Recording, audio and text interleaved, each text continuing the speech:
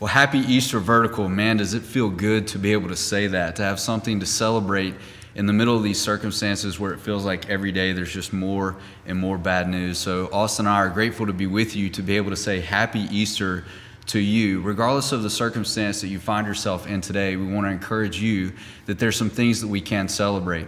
The fact that Jesus has defeated death, the fact that the tomb is empty, and the fact that heaven is waiting on our arrival because of the work of Jesus, what he was able to accomplish for us. We can be certain that in the end, love does win and that evil has been defeated permanently. So in the days ahead, I know that there are going to be certain challenges, but today we're going to stop, we're going to pause together and celebrate this Easter season. What a timely message of hope for us. I just want to encourage you before we get to our content today, before Austin and I go through some particulars in the story that really we've noticed for a while but haven't had a chance to talk about. Right. Before we get to that, to be able to let you know that even today, that the plans of God will not be stopped, that the purposes of God are not delayed, and that the Son of God, Jesus Christ, did everything that he did so that we could experience two big things, two big words inside of our community: hope and freedom.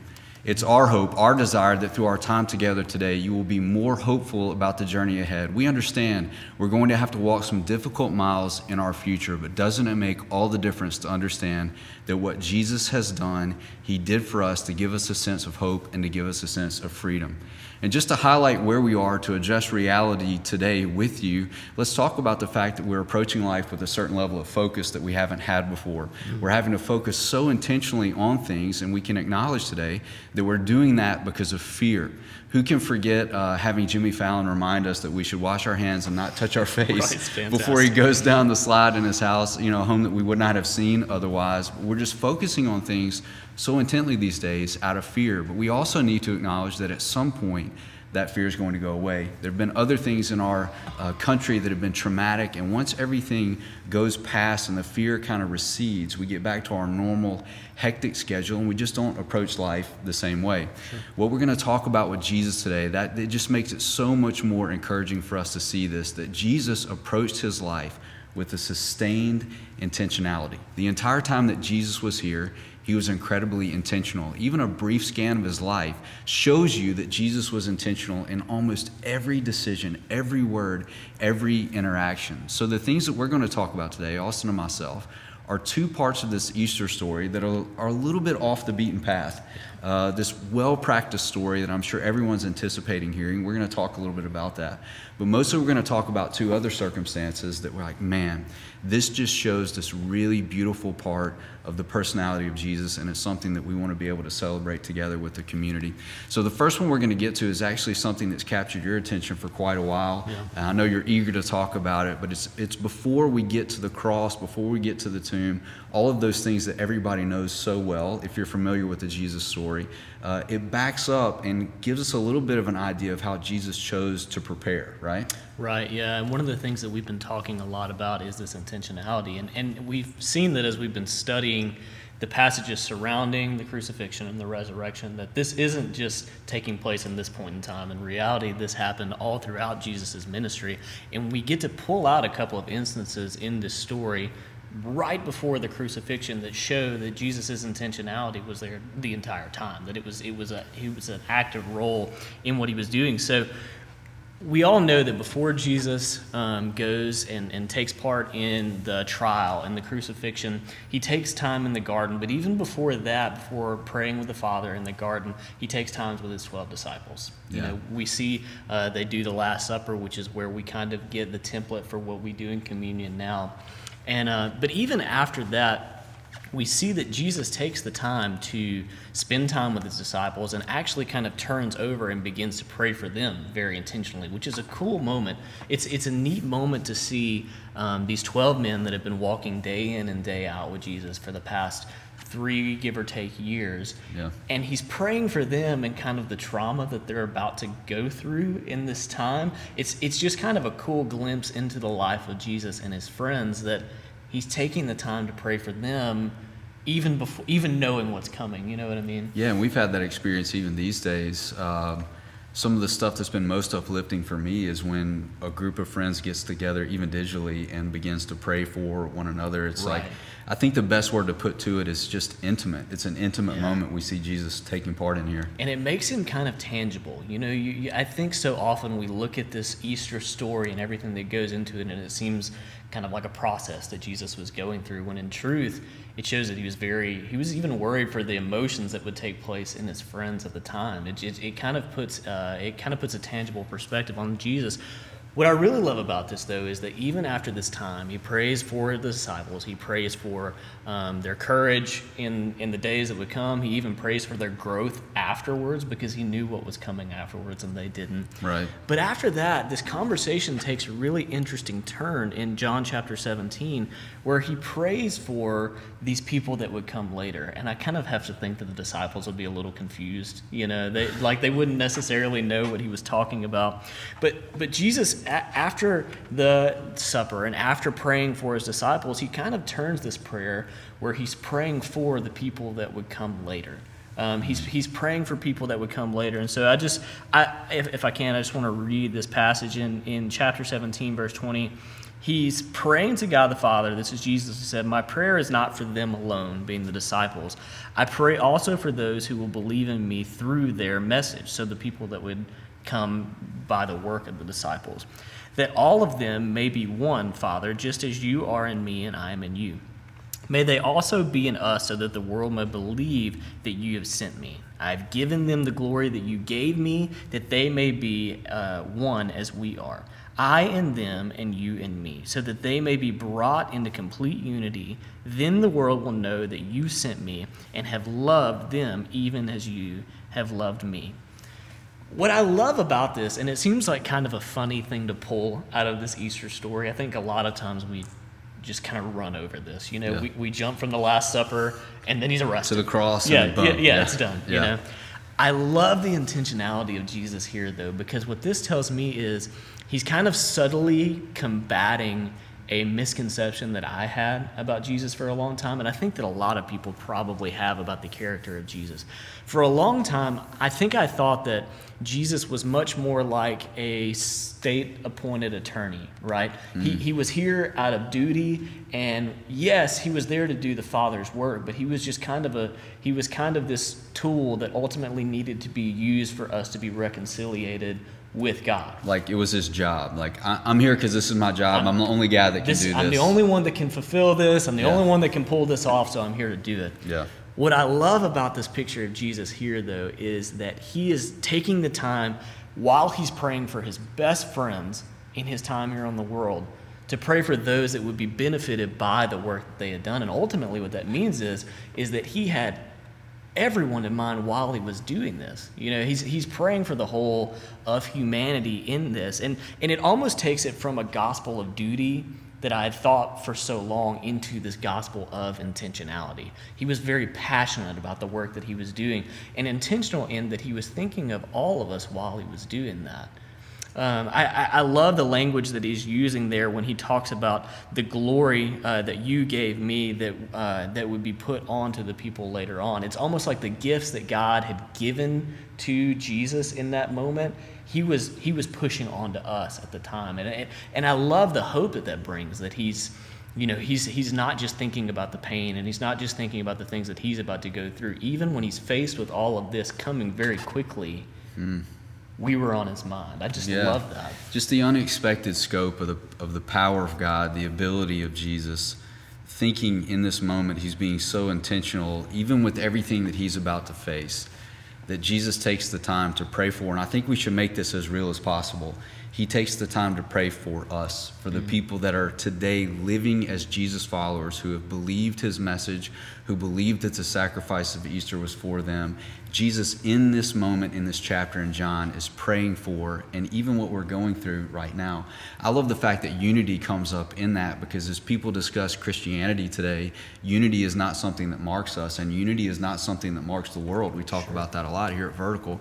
But Jesus is praying that unification would allow people to understand that Jesus was the real deal. So there's a little bit of pressure there, and we are tempted, I think, in religious circles, especially on a day like Easter, to say, you know what, I'm going to be a good Christian. I'm going to make sure that I check off all the boxes. And if we're not careful, we get into I have to instead of I want to. Yeah.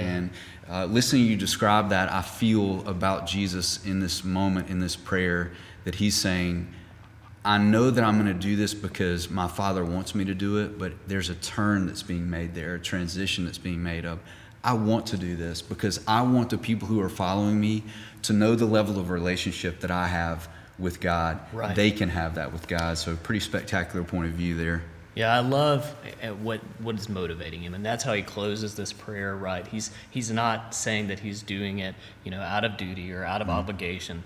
The way that he closes is that the world may know that you have sent me and that I have loved them. Right, I think it's crazy that that's not how people equate Jesus' time here so often. Usually, it was to be a spectacle and miracles, or that he was here to die on the cross.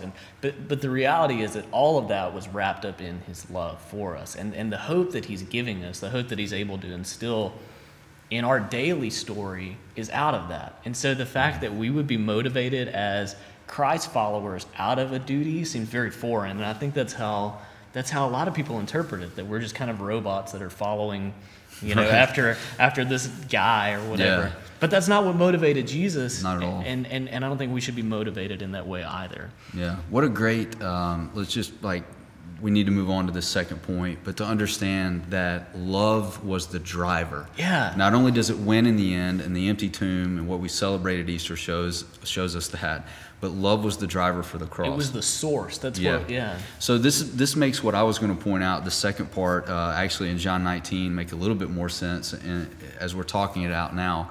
One of the parts of the story, of the Easter story, that completely captivates me, and I've thought about it for so long, and I need to set the stage for this because there may be people joining us that aren't very familiar with Jesus or his story. And it's a detail. Yeah, it is a detail. But Jesus actually submits to a process of torture and death.